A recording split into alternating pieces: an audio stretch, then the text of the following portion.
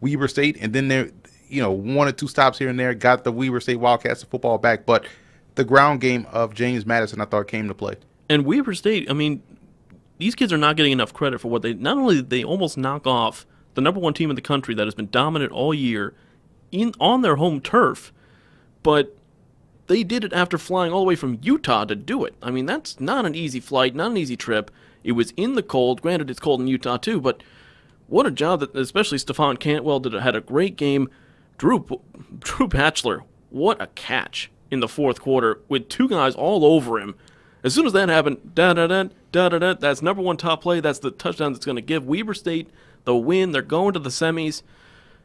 Just that little bit off for Weber State. But really an incredible credit for the team from the Big Sky. Really held their own against a national powerhouse.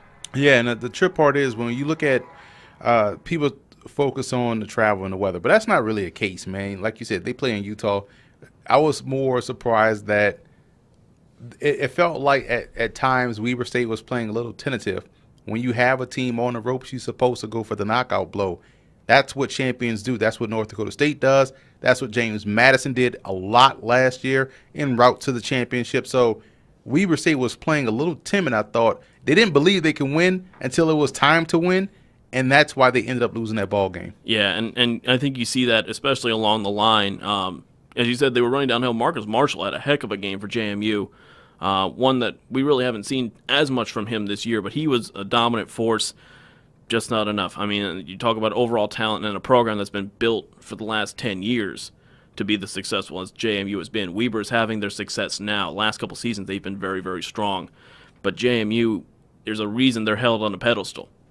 Like your North Dakota States of the world, is because they can do stuff like that. Speaking of the Bison, they were home taking on Wofford. Now, when we predicted this game, we thought the triple option might give them some trouble. This might be a little bit close. This was over in the first quarter, and I'm turning on my TV. I'm watching this game. I'm like, oh, this is going to be fun. This is going to be interesting. It's 14? Why is it 20, 21, 28? Oh, okay. Flip the channel going back. North Dakota State whitewashes Wofford 42-10. Pure dominance from Easton Stick. The kryptonite for any option offense is turnovers, and that was the biggest issue for Wofford in this ball game. North Dakota State did a great job forcing turnovers, which steals away possessions, and then North Dakota State capitalized on those turnovers, which made it a track meet, and you're going to take Wofford out of their game, and that's essentially what happened. So when you have an option offense that's based on ball control, ball security, and time of possession, that's what you can't have happen. And they had it happen on consecutive series, got down bad, and it got down quick, and ultimately got run out the stadium. And against a team like North Dakota State that will make you pay for every little mistake. It doesn't even have to be a turnover. It could just be a little bit of a missed route, a missed block, and they stop you for a gain of 2 instead of a gain of 10. That you can't let this happen. And Easton Stick, I mean, kudos to this kid. He continues to show how good of a quarterback he really is. He was only 11 of 16, but something that was really interesting, no receiver had more than 2 catches for North Dakota State. Balancing where you're putting the football, and you can't focus in on any one guy. That's what makes North Dakota State so good. They have so many weapons around Easton Stick. It makes it really tough to defend. Yeah, they were killing Wofford with the same will play. Sometimes it was a fullback will or tight end will down the sideline. They ran that play 3 straight times. One was a touchdown. The other 2 was big plays that could have been touchdowns. So why are we watching this replay? It's not a replay. It's the same thing. It was amazing to see. And again, when you're North Dakota State and you smell blood in the water, you go out and you finish. And that's exactly what they did. That's what Weber State didn't do. But you see the stark opposite of that with a team like North Dakota State that has been there, done that, bought the T-shirt. So they're in this game for a reason, and that's why they were able to take away Wofford's greatest strength, which is their ball security, and make it a big weakness and blow them out. And you talk about the 3-headed monster as well in the backfield for North Dakota State, which was, you would think an option team would know how to stop the run. But Bruce Anderson, obviously, he's the engine. Without him, that offense is not nearly as good. But you add in Seth Wilson and Ty Brooks, who combined for 25 carries and 147. Forget about it. You're not slowing this team down when you have that many options in the running attack to control the game. Absolute dominance for North Dakota State. Another team that showed some dominance, South Dakota State. The Dakotas, there's nothing in the Dakotas besides Mount Rushmore and good FCS football programs. That's about it. The Jackrabbits all over New Hampshire, 56-14. We knew that New Hampshire's run couldn't last. At some point, they were going to be exposed as to why they were the least deserving quarterfinalist in FCS football history, and it happened to be the Jackrabbits who did it. Yeah, I mean, they got off to a great start, too. And so that's what you're supposed to do when you're playing this deep into the playoffs. You're supposed to impose your will. The Jackrabbits, a three-headed monster, you talked about that. Their defense, I thought, was a big story of this game because I like how New Hampshire can control the line of scrimmage. That has been their hallmark all season long, Right, which yep. gives them a shot in every game. But South Dakota State's defense, I thought, was able to reset the line of scrimmage, play on the opposite side of that, get those quick 3-and-outs, put the ball back in the hands of that offense, and they know what to do with it. So their defense really set the table for how they were going to play that whole game, and they really was able to use their deep passing game. They can use their running game. Their quarterback can get outside the pocket and cause a lot of problems. So they're not one-dimensional. They're not two-dimensional.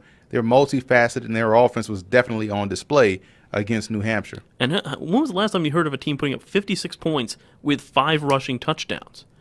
I mean, usually when you're seeing that many points, it's through the air, you're hitting long bombs, Sam Houston style.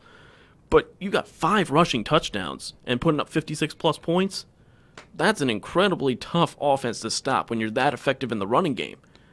Well, it shows you that they came into this ball game with a plan. And, when you're able to dominate up front, you're going to win a lot of games. There's a team that we're going to talk about later that does exactly that and why that game is a tough matchup despite going against another top 15 team. And we have to give some credit as well to New Hampshire. I mean, obviously, we didn't think they deserved to get in. It was kind of a gift. They got, a few breaks in the beginning.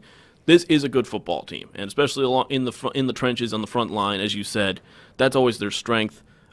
Trevor Knight didn't have his best day, but still was not bad. Kieran Presley with 7 catches for 133. He's another kid that doesn't get nearly enough of a look as others, but I felt like they were really good last year. They had some outstanding players in Dalton Crossan. Their tight end was good, dealing with injuries, but I felt like if this was last year's team making this run, I think New Hampshire wins this game. Yeah, I mean, or comes at least makes it close. This team, I think this team is a year ahead. So next year, this team, with all the guys they have returning, should be better. But last year's team, I thought, was really good. Let's move on to the last quarterfinal, and this was the one we were intrigued by. Some intrigue in this game because it was a complete opposite side of the spectrum when it comes to how these teams run their offense.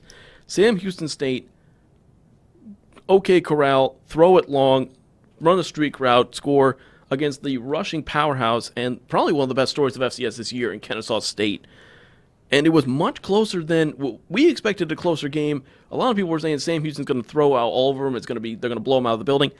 34-27. Kennesaw, in just their third year of existence, they put up a fight against a really, really high-powered offense. Yeah, and you talk about a team that had a lot to play for, Kennesaw State's offense and their defense. They came in this game expecting to win. This was the complete opposite of what we saw Weber State do in that ball game. Kennesaw came out, hey, we're going to do what we do best. We're going to run the football. We're going to play great defense. We're going to get off the field. We're going to make plays. But you just can't prep for the offense of Sam Houston State that has a ton of, Sam Houston State has a ton of firepower. They score quickly. They're fast and they're explosive. And if they get up on you, it kind of shocks you a little bit because they can then, dictate the terms and make sure you get out your game plan. And that's what happened for a stretch. But then you saw Kennesaw State come back in that ball game and nearly pull it off. And we look at Sam Houston State, and Jeremiah Briscoe gets the headlines, and rightfully so. I mean, the guy is a Walter Payton Award finalist. He's thrown for over 500 yards several times this year. But Corey Avery doesn't get nearly the credit he deserves for what he does for the Sam Houston State offense. He runs for 21 carries for 129 in this one. He's a fast running back that can get to the outside but can also run you over. That's a really tough back to stop. And when you combine that with what the threat that Briscoe is through the air, it's really hard to prepare for this team. Yeah, and that's the thing. They make you, and you hear the saying all the time, defend every blade of grass, right? They make you defend every blade of grass. They cover the field. They, you know, they can hit every quadrant. All those cliches that you hear football-wise, that's Sam Houston State. They can go up tempo. They can spread the field. Their third and fourth receiver is definitely better than your third and fourth corner. Your linebackers can't keep up with the running game. You will have a problem matching up unless you have just as much of speed and depth that they do, because they run up tempo. They're going to get a lot of plays in, and they are not just getting a lot of plays just for the sake of plays. A lot of those plays are chunk plays, and so that's why they're so dangerous. That's why teams hate playing Sam Houston State. And I got to give a shout out too to one of the best first names I've ever seen, Jedediah Lewis. For Sam Houston, who had 9 catches for 123. He had an incredible game. But we also have to talk about this team from Kennesaw. And it's so tough. This is such a competitive level of football. You know, your FBS, you always have your powerhouse teams. You got a couple in FCS too, but it's not – there's a lot more parity. And we've seen it a lot this year. For a team in their 3rd year of existence, coming out of the Big South, to have this deep of a run is truly impressive. And they are getting a lot of credit for it. They don't get enough. Chandler Burks, one of the more valuable players to his team this year, incredible dual threat guy. You don't expect this from a Big South team, let alone a team that's been around for 3 years, to do this. I mean, it's just an incredible rise for Kennesaw State. Yeah, credit to Coach Bohannon doing a great job in building that program from the ground up. And here's the thing: when you look at a team like this, yes, 3rd-year program, this far in the playoffs, and they still have a lot of depth, and they're in a talent-rich state. Yes. You know, if you want to start an upstart or have an upstart program, what better place to be in than in Georgia, you know, or Texas? You see right now, Division III playoffs, Mary Hardin Baylor, the Crew are going to the finals. Yep. That's a Texas Division III program. So that tells you how talented they are as far as that state with talent. How deep it is. Yeah. How deep it is. We talk about all the time Louisiana FCS programs. Grambling is in the Celebration Bowl. Southern is pretty good. Southeastern Louisiana is pretty good. Nichols was in the playoffs. So that's McNeese State. It should have been in the playoffs. Should have been. So there you have it. There's talent in these states. Georgia is one of those. And you think about the FCS programs that they have in Georgia. I want to say it's only Kennesaw State and Mercer. Yeah. I think that's it. You know, so Georgia Southern went to the Sun Belt Conference. Georgia State moved up. So you got 2 FCS programs in the state of Georgia, and I'm not surprised at the amount of talent. Hell, their Division II program is stocked with West Georgia, just got knocked out the playoffs. So if you're lucky to be in one of these states, you're going to do very well, and this is why we see Kennesaw State, I want to say, they're built for sustained success. And you're going to have a conference too in the Big South that is now getting stronger and growing. You already have Monmouth, you have Charleston Southern, who's usually a pretty good powerhouse.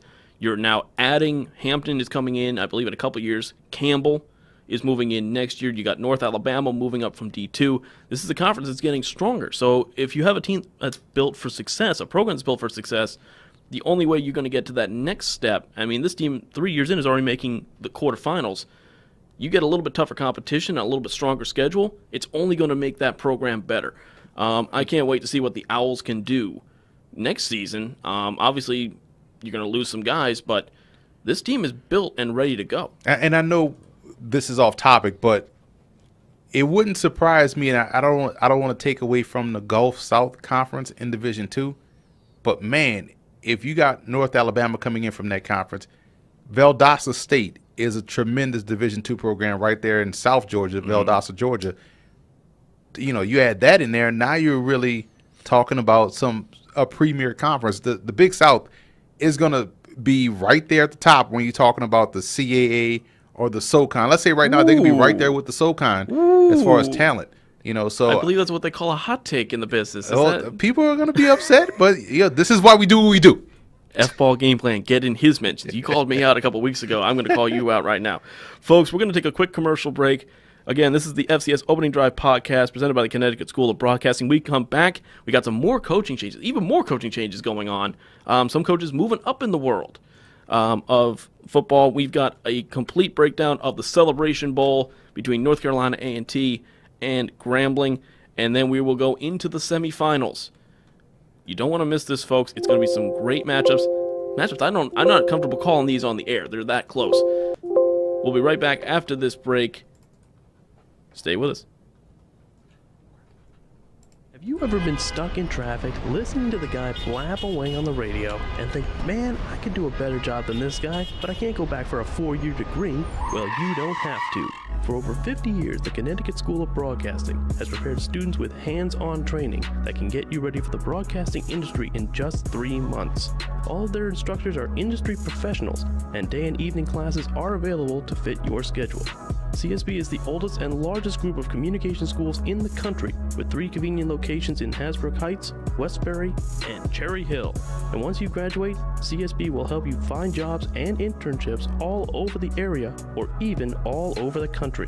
So stop sitting there and take the first step toward your dream career. Call 1-800-TV-RADIO or go to GoCSB.com for more information and to schedule your tour. Learn by doing at the Connecticut School of Broadcasting.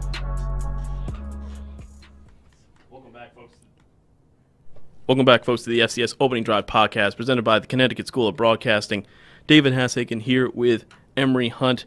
And Emory, we went through a ton of coaching changes last week as we went through Pink Slip Week. We've got even more coaching changes that have come down the pipe, and we're on Thanksgiving holiday.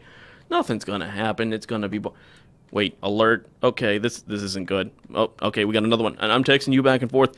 We got a ton to talk about, folks, and one of the more surprising ones is there's been a changing of the guard of Mike McCarthy's beloved Purple Bears of Central Arkansas. Steve Campbell moving up in the world. He's now been named the new head coach at South Alabama in the Sun Belt. Nathan Brown, the offensive coordinator, he is taking over at head coach. It's definitely a changing of the guard just when a program is really reaching its peak. Yeah, and again, you love to see coaches get promotions. You just hate to see the FCS lose a great one. And good thing they're promoting from within. Yeah. This is a program that's going to be real good. And I like the move for both parties because you're replacing a really good program, a really good coach in Joey Jones at South Alabama. And we just talked about Coach Bohannon down at Kennesaw State. Joey Jones was the guy that started South Alabama's program, I want to say maybe 2006 or 7, something like that. Right. And so, he's obviously their all-time winning coach, got them to a couple bowl games. So Campbell's going to a really good situation, and taking over for him is an assistant coach of his that's going to maintain a good situation. So both programs should still continue to move forward. And I don't appreciate you coming right to me after I just came back from getting water and I'm out of breath, and I had to catch my breath first. You shouldn't be out of breath. You're supposed to be the athlete on this show. Come on now. But you talk about Nathan Brown, too, carrying on a legacy. Guy who was an Arkansas native, has almost every record possible for quarterbacks at Central Arkansas. He will continue that legacy, I'm sure. Another guy that's moved up in the world, Andrew Briner, head coach at Fordham, now taking over as the offensive coordinator at Mississippi State, moving up to the SEC. A little bit surprising by this move, but you weren't so shocked at all. No, not at all, because the guy that groomed him for that Fordham head coaching job is the current head coach at Mississippi State, and Joe Moorhead. So kudos for those guys. Working the system properly. You have Moorhead taking a step back from the head coaching position to go be an OC at Penn State because it's a big school, a Power 5 program. Parlay that into a head coaching job at Mississippi State. Briner's doing the same thing, following the same track, following the same path, taking a step back to move forward. We know he has offense. We know Moorhead has offense. You saw that in what his immediate impact was at Penn State.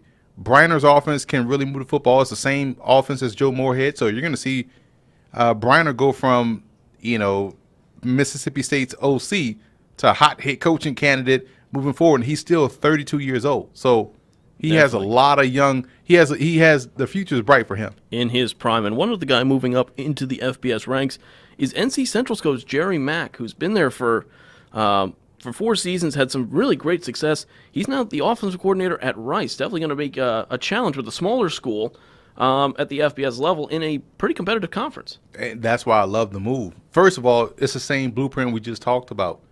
He's going from being a head coach, running your own show, to now being the head coach of the offense. And Rice, I think, is a sleeping giant. Rice is dab smack in the middle of Houston, Texas. You start moving that football down the field and creating some explosive offense, guess what? You're going to start to steal some recruits away from Houston. And now you have created a nice little rivalry inner city. And here's the thing. I don't think that, they play a lot. They used to be in the Southwest Conference when they were conference foes. Now Right. Houston's in the American. Rice is in Conference USA. It also puts a dent in Prairie View, which is nearby. Also Texas Southern, which is right in Houston. So if that offense starts moving, Jerry Mack is an HBCU head coach. He now can steal potential prospects away from Texas Southern because he knows how to win those recruiting battles. And he's a guy he's a former college wide receiver / tight end. He's an offensive minded guy. He had North Carolina Central in the Celebration Bowl. Their offense was explosive. Rice is going to be really good, really fast, and Mack is going to be one of those guys that we're going to hear as a Power 5 head coaching candidate down the line. And one other guy that we that's got another coaching gig is Willie Simmons, moving from Prairie View A&M, moving to Florida A&M. And we said that when Florida A&M gets a new coach, they're ready to explode. They're ready to come back with a vengeance, the Rattlers. Is this the right guy for that move? I think so, and he's a Florida guy. He's going in a great situation. Coach Alex Wood did a great job in recruiting for FAMU. They got a really good quarterback in Ryan Stanley. I'm a big fan of his game. Their offensive line is not senior laden, so they got a lot of experience coming back. And he's leaving a good situation in Prairie View.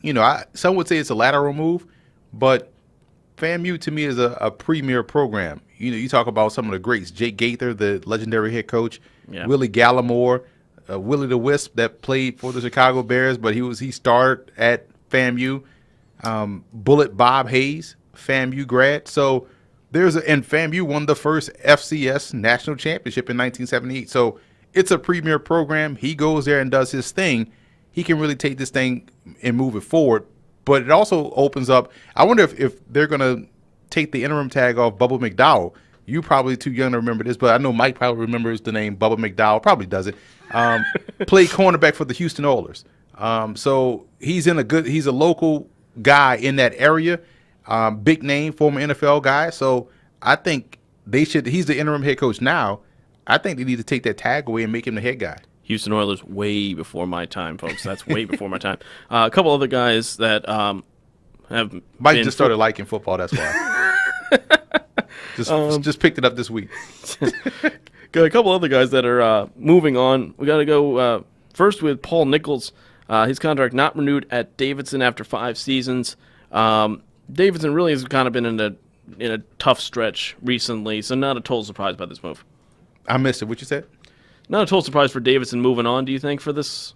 I like Coach Nichols, man. He's a young coach. He's my age. He's 36 years old, and he played at Davidson, and it's a tough place to recruit and tough place to win. Ohio is very tough, very competitive. Right, and so I just think that, I understand it's all about wins and losses, but sometimes you got to look deeper into how a program is being built and give a coach another chance, or keep giving coaches a chance so that way he can turn this thing around. Well, I'll tell you what, with the number of coaches that are moving on to different jobs, I'm sure he will find another opportunity. Yeah. As a young coach especially. I'm sure he will find something else to move on. I think it's always tough, the pressure of coaching your alma mater as well. And It's a little bit of a pressure on you. You got, he played here, he should know, he's going to bring us back. And yeah, it's sometimes always tough. that's a little tough, especially, with a program that's in kind of a football hotbed in the Midwest there.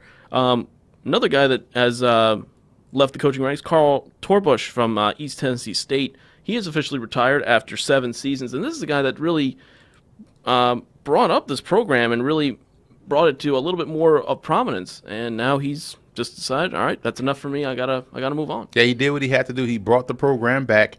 East Tennessee State was dormant for about 10 years, maybe, I believe.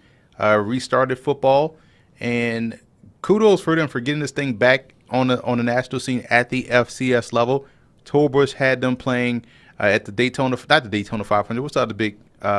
Indianapolis 500. No, it's another race where Virginia Tech and Bristol. Bristol Motor Speedway. He had right after that game.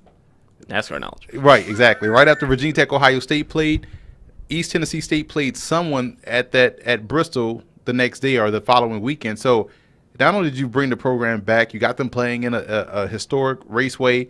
You got the program competitive. I thought this was the year they were going to push through, but they may be a year away. They're just like Kennesaw. That's a lot of talent on that team. And so he has set that program up for success as well. And one more guy we want to talk about here, Larry Keenan, fired after 6 seasons at Incarnate Word. And talk about a guy that has built a program, taking this team from D2, then had them as an independent, and then got them into full conference mode. Obviously, Incarnate Word, a newer program, had an over 500 record.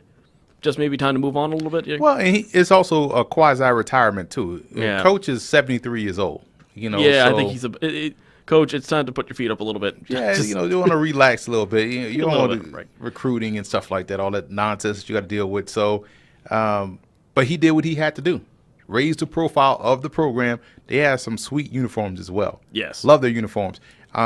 So the next coach that's going to take over is going to inherit a program that has risen from D2 and has had some success at the FCS level. I mean, they had a guy that was in training camp with the Philadelphia Eagles. Mike Tavares was a tremendous linebacker.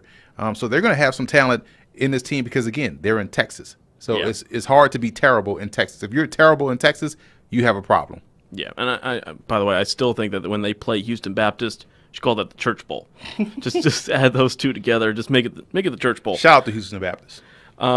Again, folks, that's another team in Houston. I didn't even think of that. Come on, man, and you forgot Savannah State when we were talking about Georgia. So what? Right. Come on. Do I have to do my research for you? But you didn't. Why didn't you even bring it up? You are Mike. Our producer's sitting right here, and he has nothing to say. Again, he just picked up football this week. Folks, again, this is the FCS Opening Drive podcast presented by the Connecticut School of Broadcasting. Let's get back now to the postseason. Let's talk previews. I'm going to start with the first bowl game officially of the season. We're talking the Celebration Bowl between North Carolina A&T, the champions of the MEAC, and Grambling State, the champions of the SWAC. Not only is this a tremendous matchup, regardless of what the papers say, you're talking a top 15 team squaring off here. North Carolina A&T number 7, Grambling at number 13. You're going to be down here for this game. This is the matchup we all wanted. This is the matchup we were all hoping. Please, Alcorn, don't do this. We were also hoping A&T, just take care of business, please. We just want to see this matchup. We finally got it, and it's going to be a tremendous game to watch. Shout out to the Braves. Yeah, nobody wanted the Braves to win. Nobody wants the Braves. You were like, nobody wants to see Alcorn again in Celebration Bowl. We saw this game already, man. We saw NC A&T beat up on Alcorn. It was a really good game, but no one wants to see that. Everybody wants best versus best, and we got that matchup in this one. And here's the thing.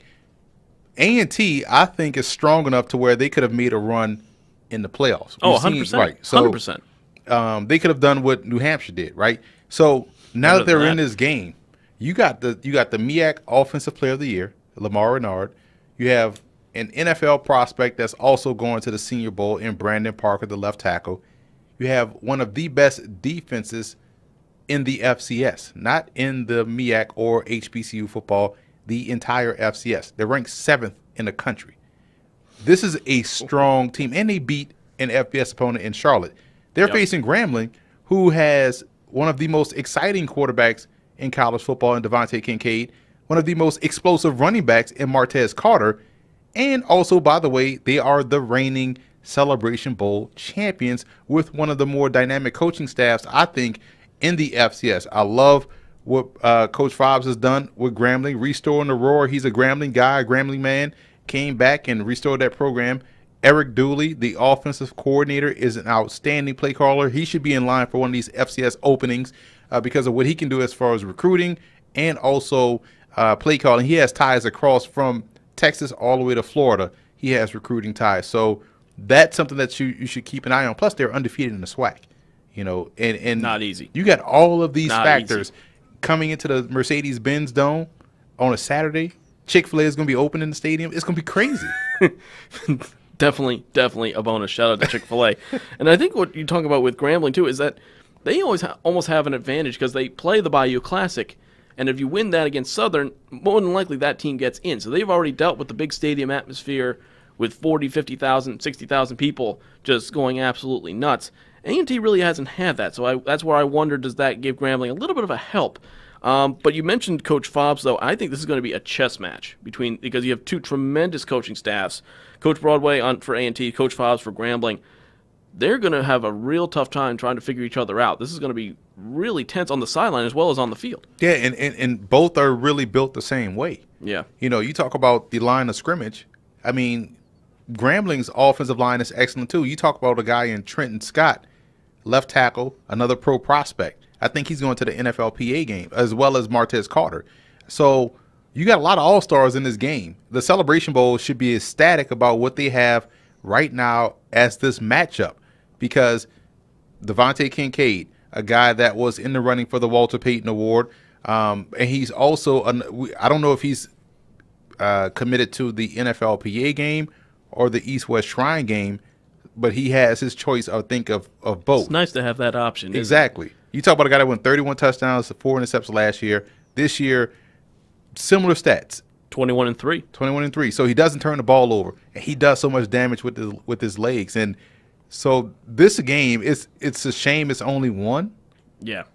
You kind of want to see these two teams play often. Play like a 3-game series. Exactly. Or Yeah, so I'm excited about it. And you talked about the coaching staffs. That's what it's going to come down to. You know, the chess match and unique situation you brought up that Grambling plays the Bayou Classic and then the SWAC championship game. A&T's last game was in November. Yeah, a little rust, you think? Exactly. So how can Coach Broadway get his guys up and ready to play? Granted, they've played in this game before. They played in the inaugural game back in 2015, right, with Tariq Cohen and Chris Garden, who's still playing. He broke the NCAA punt return record in that ball game with a punt return touchdown against Alcorn. He's still playing. He's still a dynamic talent. This is going to be a really good game because you have so many pro prospects, so much talent, so much speed and athleticism, and great coaching on both sides. So you couldn't get a better bowl game to kick off bowl season than the 2017 Celebration Bowl. And you talk about matchups on both sides of the ball. It's strength versus strength at every position. You talk about, Kincaid versus Renard in the quarterback battle. But you talk about the running back battle, too. Elijah Bell, very underrated running back, taking on Martez Carter. You then have... Bell is a receiver. Right. Markel Cartwright, excuse me. Right. Elijah Bell in the wide receiver position against Darrell Clark and Jordan Jones. So you got some really great matchups there on the offense, but defensively, too, some really, really powerful defensive teams on both sides. Alan Clark, 11 sacks this year for Grambling as like a specialty edge runner kind of a type. Jeremy Taylor for A&T has been tremendous with 5 interceptions this year, as has Franklin McCain. So between, there's no real matchup where you look and you say, okay, this team has a slight advantage in the quarterback position. This team has a slight advantage. A lot of these are going to be a push. And I think it's really going to come down to who makes the one mistake. Because you mentioned the two quarterbacks that don't make mistakes with the ball. Who can force the mistake on the defensive side is really going to shift this entire game on its head and going to decide the winner, I think. Yeah, football is all about, for me at least, it's all about can you score and can you take the ball away. And you talk about teams that can take the ball away. You're talking about North Carolina A&T and you're talking about Grambling. I think what will have to happen for Grambling, they have to find a way to win up front. Yeah. They're a little bit light at linebacker. Last year they had great linebackers. This year they're guys that are sophomores and juniors. They're a little bit light. Not saying size is a skill, but against his offensive line, you're going to need your linebackers to get off blocks. Need them to be smart more than physical. Right. You got to beat them to the spot, and you got to find unique ways to win. And that's when you have to use your size as a skill. And so that's going to be what to watch. The running game, you talked about Cartwright. I thought here's how football works. I thought it would work. It never works like you think it's going to. At all. Because you have Tariq Cohen, who, by the way, is just ripping up the NFL right now. Right. You lose a guy like that, you have to figure that, hey, this offense is going to take a step back. That's a big piece. Yeah, they can make some little dip, right? You didn't expect Cartwright to pick up right where they left off and lead this team in rushing and be a real key cog in their offense, really balance out their offense. They don't have to lean completely on the ground game like they did with Cohen, and it has helped Lamar Renard. The receivers are now getting more targets. So their offense is probably a little bit more dangerous without Cohen as opposed to with him because of how Cartwright has balanced out their offense. Right. But what has gotten better is their defense. Because I thought they lost a ton of talent within their front seven. And there was no way that what they lost last year, which was excellent, that they were going to be this good this season. But all of that has proven false. This shows you how well Broadway has recruited, how great of a staff they have to develop the talent behind those frontline starters. And they've just done it. Grambling's the same way defensively, because Grambling lost their defense. Grambling, to me, had 4 NFL guys on defense last year. 2 on the D-line, 1 at linebacker, 2 in the secondary. And he lost all those guys to graduation. This year, their defense is even better. So it's crazy how these guys have been able to do that. Offensively, you expected them to be there, but I'm excited to see this game, man. This is going to be a real heavyweight fight. And I think, too, I think the question comes down to, we mentioned strength of schedule and how we don't think it's really that important to selecting the playoff process. It's hard to determine which team has had a tougher road to get to the record that they're at. They both have very impressive records.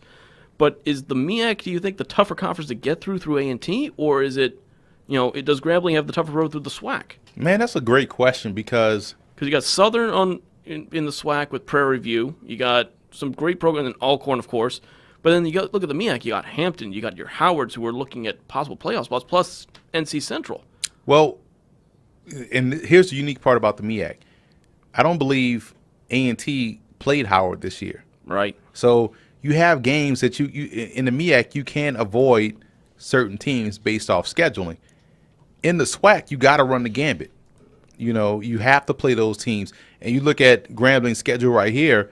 Alabama State, when they played Alabama State, was a tough game. Right. Because they were coaching turnover, and they were on a 2-game winning streak, I believe, and they played Alabama State at a time where Alabama State was good. Southern is always a good matchup. Alcorn is obviously the best in the East. So, and you look at their non-conference schedule, they lost to Tulane, and they had to play Northwestern State, who just hired Brad Laird as their head coach. So they made a coaching change. But NC Central, to me, the Gardner-Webb victory was great. That was really eye-opening, because you normally don't see MEAC teams go up against Big South teams. So you expect the game to be a little bit close. If they're going to win, it's going to be like 24-20. Yeah. They beat the brakes off Gardner-Webb.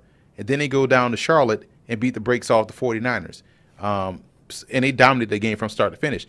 What I would like to see is a team like NC A&T. You mentioned they play Central. Yes, they get that game late at the end of the season, but they also have a tough one against Bethune-Cookman. So I think it's a wash.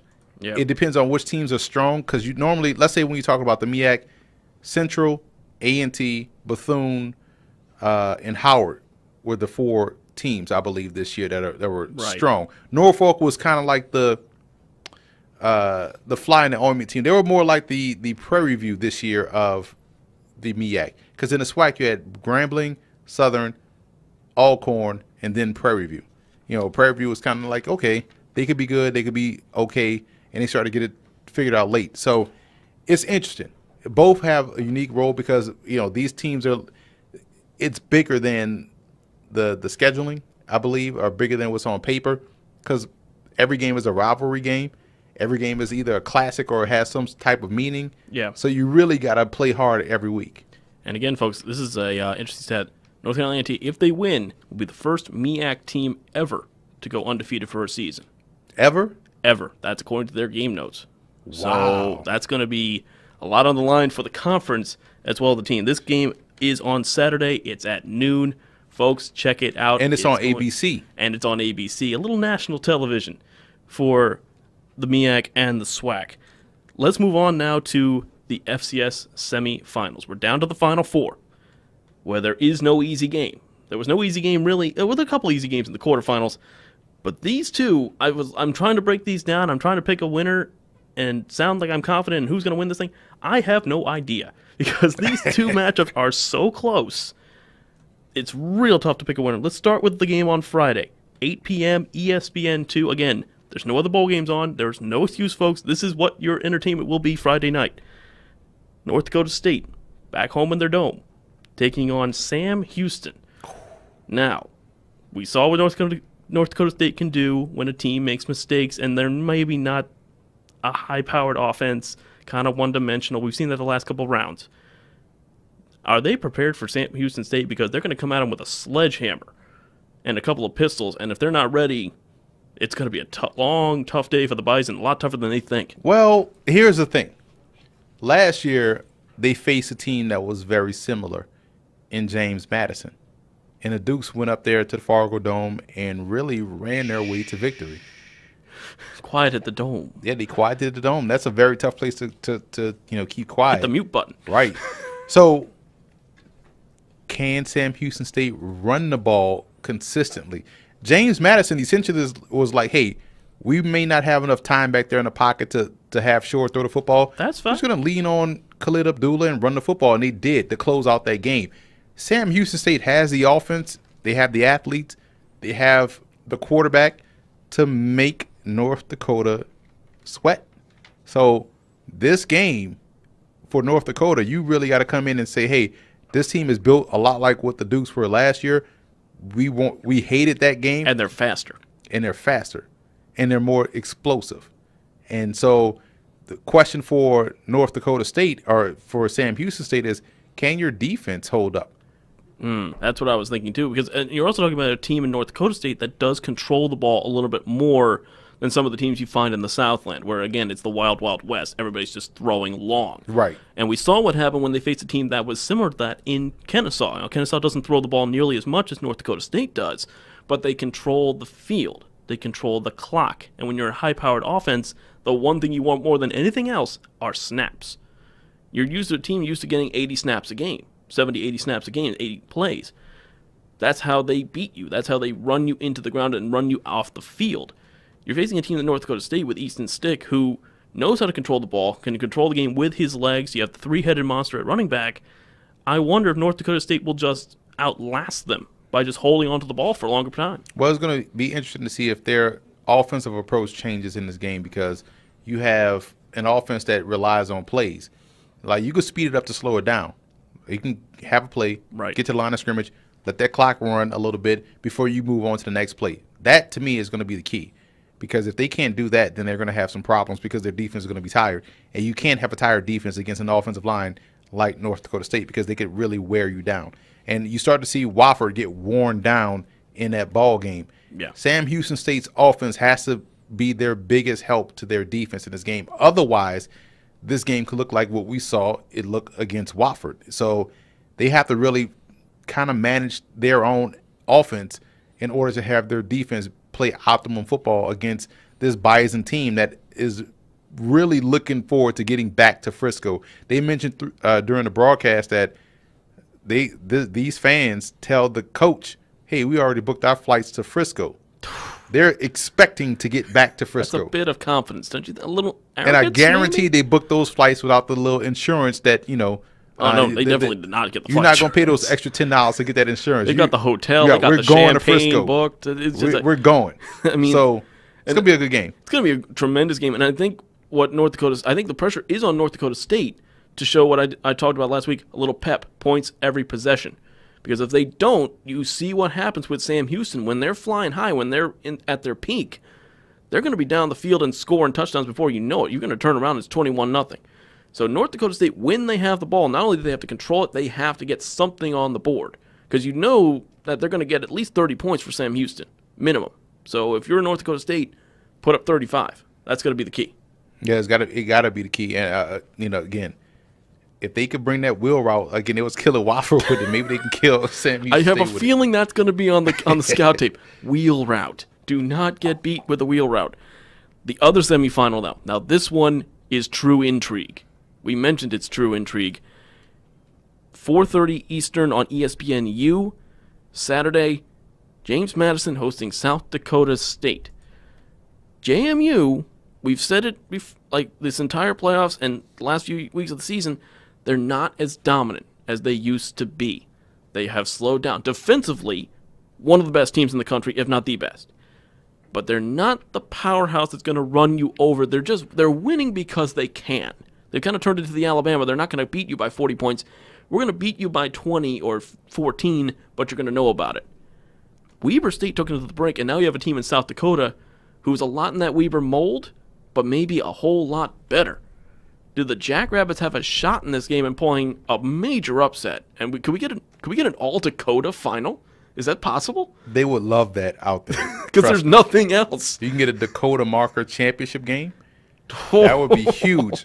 Talk about I think all of Dakotas, both of them, would be down in Frisco, Texas. Because remember, South Dakota State beat North Dakota State in the regular season. Like there would be 2 years ago. There would be no body in the state left in the state of North or South Dakota. If you're planning on committing a crime, go to the Dakotas if this matchup happens, because no one will be there. Exactly. And they're already they needle North Dakota State needles South Dakota State fans for not packing the stadium. But who in the hell wants to go out in that weather? I don't want to sit in the cold. Exactly. Did you see the weather that was going on a couple weeks ago out there? I'm not. Did you see what was going on yesterday in Buffalo? I don't want to sit in that. Who's gonna? You couldn't pay me to sit outside. So, and North Dakota State can needle them because they have the friendly confines of a warm dome. Nice dome, Exactly. heated and we pack our stadium like we're inside. But all Come jokes on. aside, South Dakota State has a legit shot in this game. We saw cracks in the foundation for James Madison last week.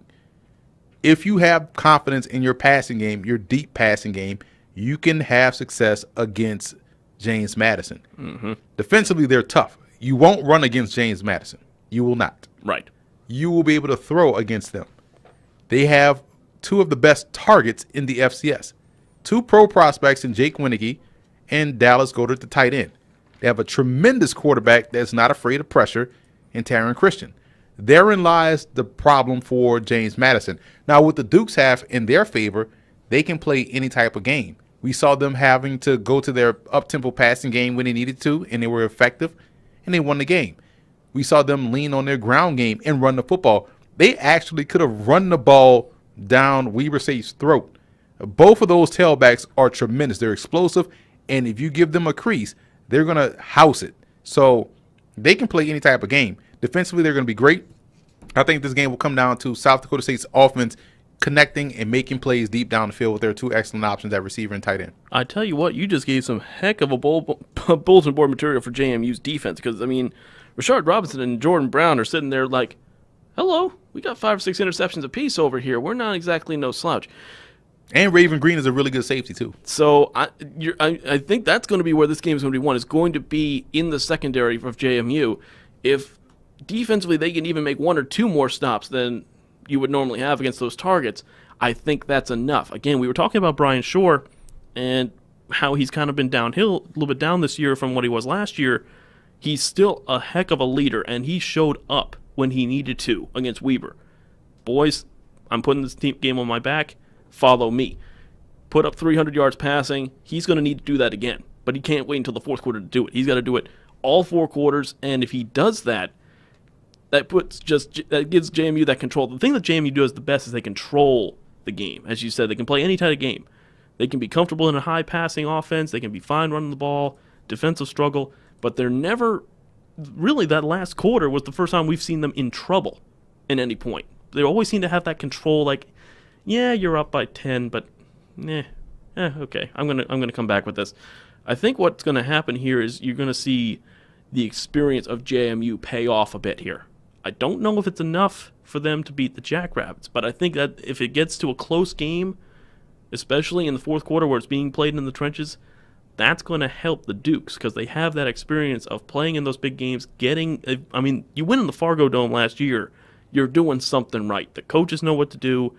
The guys that are returning, those juniors that are now seniors, they're going to know what to do as well. And I think it's going to really come down to, again, it's that one mistake. I think this is going to be a very close game. First mistake is really going to be a killer. Yeah, it really is. And again, 2 great matchups this weekend in the playoffs. So I wouldn't be upset with any combination of teams getting to Frisco. These are the 4. I think these are the 4 teams really that deserved to be here. Like, there's no fairy tale team that's made a ridiculous. Like, if New Hampshire was in this Final Four, you'd be like, huh? You probably would start to root for New Hampshire then.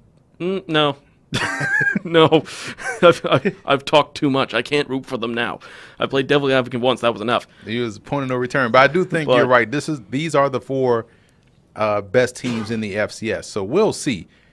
Because North Dakota State, South Dakota State would be a great matchup. It'd be great to get the rematch of North Dakota, James Madison. That would be ridiculous. South Dakota State, Sam Houston would be a track meet. Yep. You know, Sam Houston, JMU. You know, I don't know how that one goes. That's well, it could be another track meet. So, could be. I mean, I think everybody who's a neutral is rooting for the JMU North Dakota State rematch, just because even though it's not going to be in the dome, there's going to be so much animosity. You mentioned those North Dakota State fans that are already booking their trip to Frisco. No, they've already booked. Oh no, I know they've already booked. I'm just saying, there's a lot of anger from when they lost that game last year. There was some displeasure in Bison land. Christmas was upset for. No, there was no Christmas. They just flat out canceled it. North Dakota canceled Christmas. JMU ended Christmas in the Dakotas. They want this revenge more than anything. 5 national titles in a row, and that's ended in the semis. That's not good enough. That's just not good enough. As for JMU,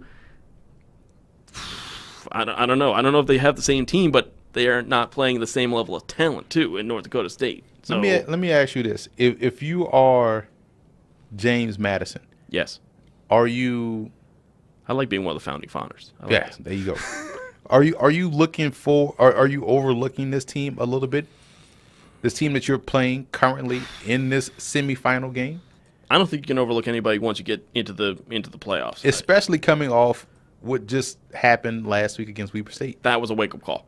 That was beyond a wake-up call. But at the same time, South Dakota State's even better than that. So they better do twice the preparation, twice as hard. Otherwise... And if you're North Dakota State, do you think... North Dakota State is if there's going to be either one of the two teams that are the top 2 seeds that is going to be sleeping on this game, I think it's going to be North Dakota State. Because we're rolling. We can't be stopped. We're going. Sam Houston, hello. I think Sam Houston is if that's the wild card. That's the Cinderella team, I think, in this whole thing, because they may potentially lose their coach. Casey Keeler has been rumored to get to be a guy that has had his name tossed around for some FBS jobs. That Raging Cajun job that's open, I heard his name being tossed around. You just want that just so you want some help. Actually, I just want the Raging Cajuns to do the right thing and let's crowdsource this thing. Let's let everybody coach the team. Well, we'll definitely have to see about that. But I'll tell you what, Sam Houston, again, that offense can't be stopped by everybody, not just anybody. You have to be a special defense to make sure that thing doesn't go full steam on you.